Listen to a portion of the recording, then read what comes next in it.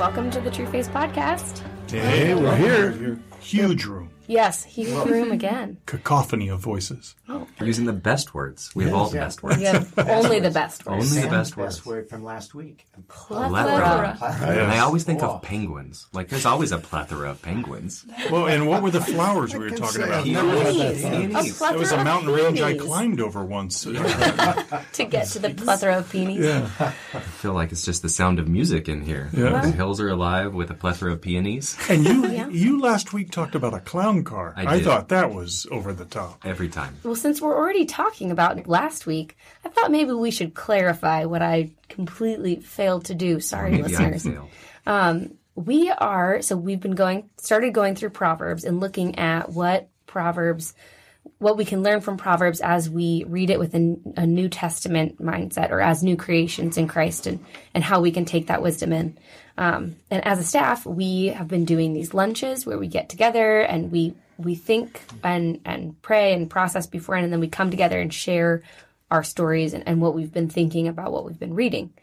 Well, starting last week and continuing this week, we are looking at the character of the wise. There's all these interesting characters put into Proverbs, and so we're going to look at a couple of them. We're going to look at a couple of themes. And so we are starting with the character of the wise, which is why last week we hopped around a little bit.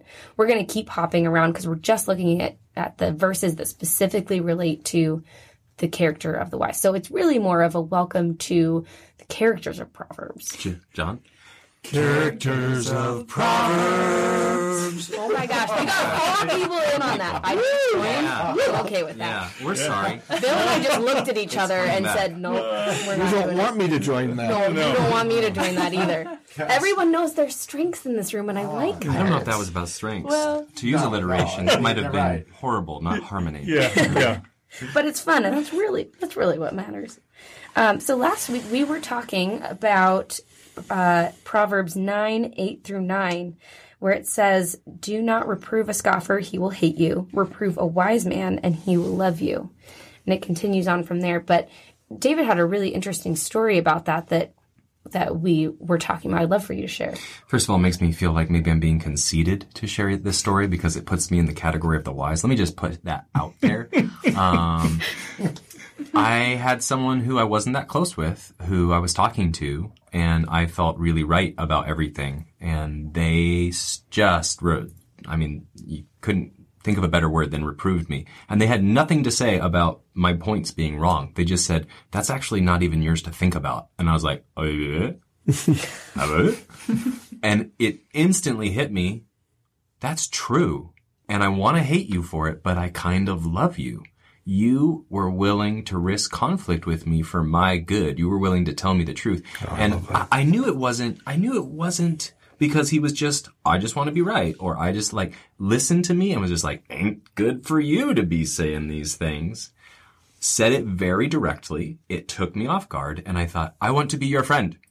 I want to be your friend so you will help me be less idiot. Yeah, it's crazy that actually makes us feel more loved. When it's actual reproof and for our good, that it doesn't drive people away. Sometimes I think we're afraid that that's going to drive people we love away from us, but it makes, if they are wise. Well, it's what we talked about last week, the difference between criticism and reproof. You knew that was love that was coming to you, that was for your best, not to tear you down. Yeah. So I'm not asking for any emails, telling me about what I've done wrong. Yeah, sorry about that, David. That'll flood your inbox now. Well, we're continuing with the character of the wise. And so, again, we're going to be hopping around, but we'll make sure and tell you what verses we're reading so you can look them up and think about them yourself and how they apply to your life. But, Natalie, would you mind reading 10:19 and then just share how that has applied to your life? Yep. So 10:19, when words are many, transgression is not lacking, but whoever restrains his lips is prudent. And that last part of restraining lips, and we were talking about just kind of giving some time or space between people. If there's conflict, you kind of want to give a few days or sometimes months to just kind of go through the process and heal before you address the issue. It reminds me, I coach club volleyball, just finished up, and we had a club rule that if a girl was upset with her playing time, she or her parents could not come up to us at the tournaments, even though they always did. There was a rule that they had to wait until the next practice, because in that moment you're heated and you're upset and you just don't understand why you're not playing, or you have conflict with the coaches. And so giving that little bit of buffer, either a day or two, it's enough to have everyone take a step back and then collect their thoughts and then talk about it at a calm manner out of practice. Wow. So. Great illustration of something we talk a lot about. You know, God give us the wisdom to wait until we're objective before we respond. And that's really what you're learning. As a coach, that's what you're teaching these girls as players. But we all need this. Which of us doesn't need this? It's just that ability to say, I'm not ready yet to respond because I know I'm not objective. It's so hard, though. This is something I know I'm immature in. I want to respond in the moment. I'm having feelings, and I should talk about them now. And that never ends up being like, you know what? That was an excellent call. It can still have a good result. There can still be healing. There can still be good conversation. All those things can still happen. I don't think I've ever thought, you know what? I'm glad that I said that while I was so tied up in my feelings that I just expressed myself. It's just really hard to have that prudent restraint to wait until it's the right time, until you're objective, and then communicate. And even then, you said a long time ago, you know a lot of stuff. Not everybody needs to hear everything you know. Not everybody, there are certain settings to hear what you know. And that is just because you know it, you don't have to say it.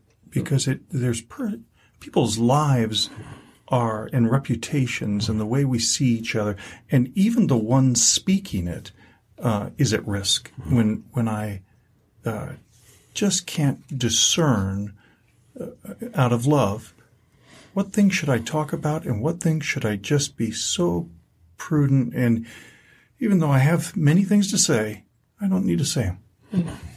Amen. I think transgression is a relational issue. And so sometimes coming to objectivity has to be relational as well. That I can't get objective sometimes on my own.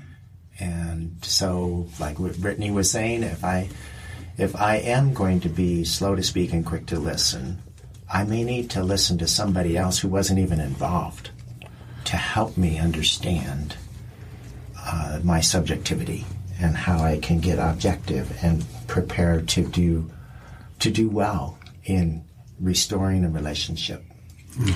Is this the right time, or is it appropriate to even ask you to tell the story about what Janet did for you? Well, now it is. I mean, I guess what am I going to do? This is not the right time. No. I was thinking earlier about how I wasn't objective with regard to when Chad, our oldest son, was 12 years old and just going into junior high. And I thought I was getting messages from him that he didn't want to be around me, didn't want to hear from me. Janet, who understood and discerned Chad better, said, no, actually the opposite is true. And if you will give this around, I didn't after that conversation, but she talked to me again. And the second time I realized, she said, you know what? You can try it, and if it doesn't work out, then maybe you're right. But she was right. And that began years and years of great conversations and outings with Chad that I wouldn't have had. It changed our family. It's so good. You know, Bruce, there's a couple parts to that story. It changed you. Yes. And I just love that. The father of a 12-year-old learning through the response of his son wisdom. Yes. Because that's what happened. That's right. And that's just so encouraging to me. It also taught Janet that Bruce is winnable. I mean, exactly. Huge beauty in that for the rest of her days. Is my husband? It may take twice, but he's going to hear me. Yeah. Yeah. Or 12 times. Something else it did. It gave her a confidence in her own discernment. Yeah. And all of those lessons were learned in that little bitty example, but a profound example.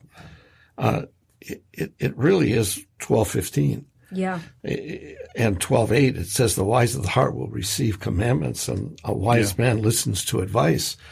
And that's the application of those two in your life, Bruce. And the thing that I looked at in those two verses is when I trust counsel because I believe it's wise, it does something. It leads me to truth.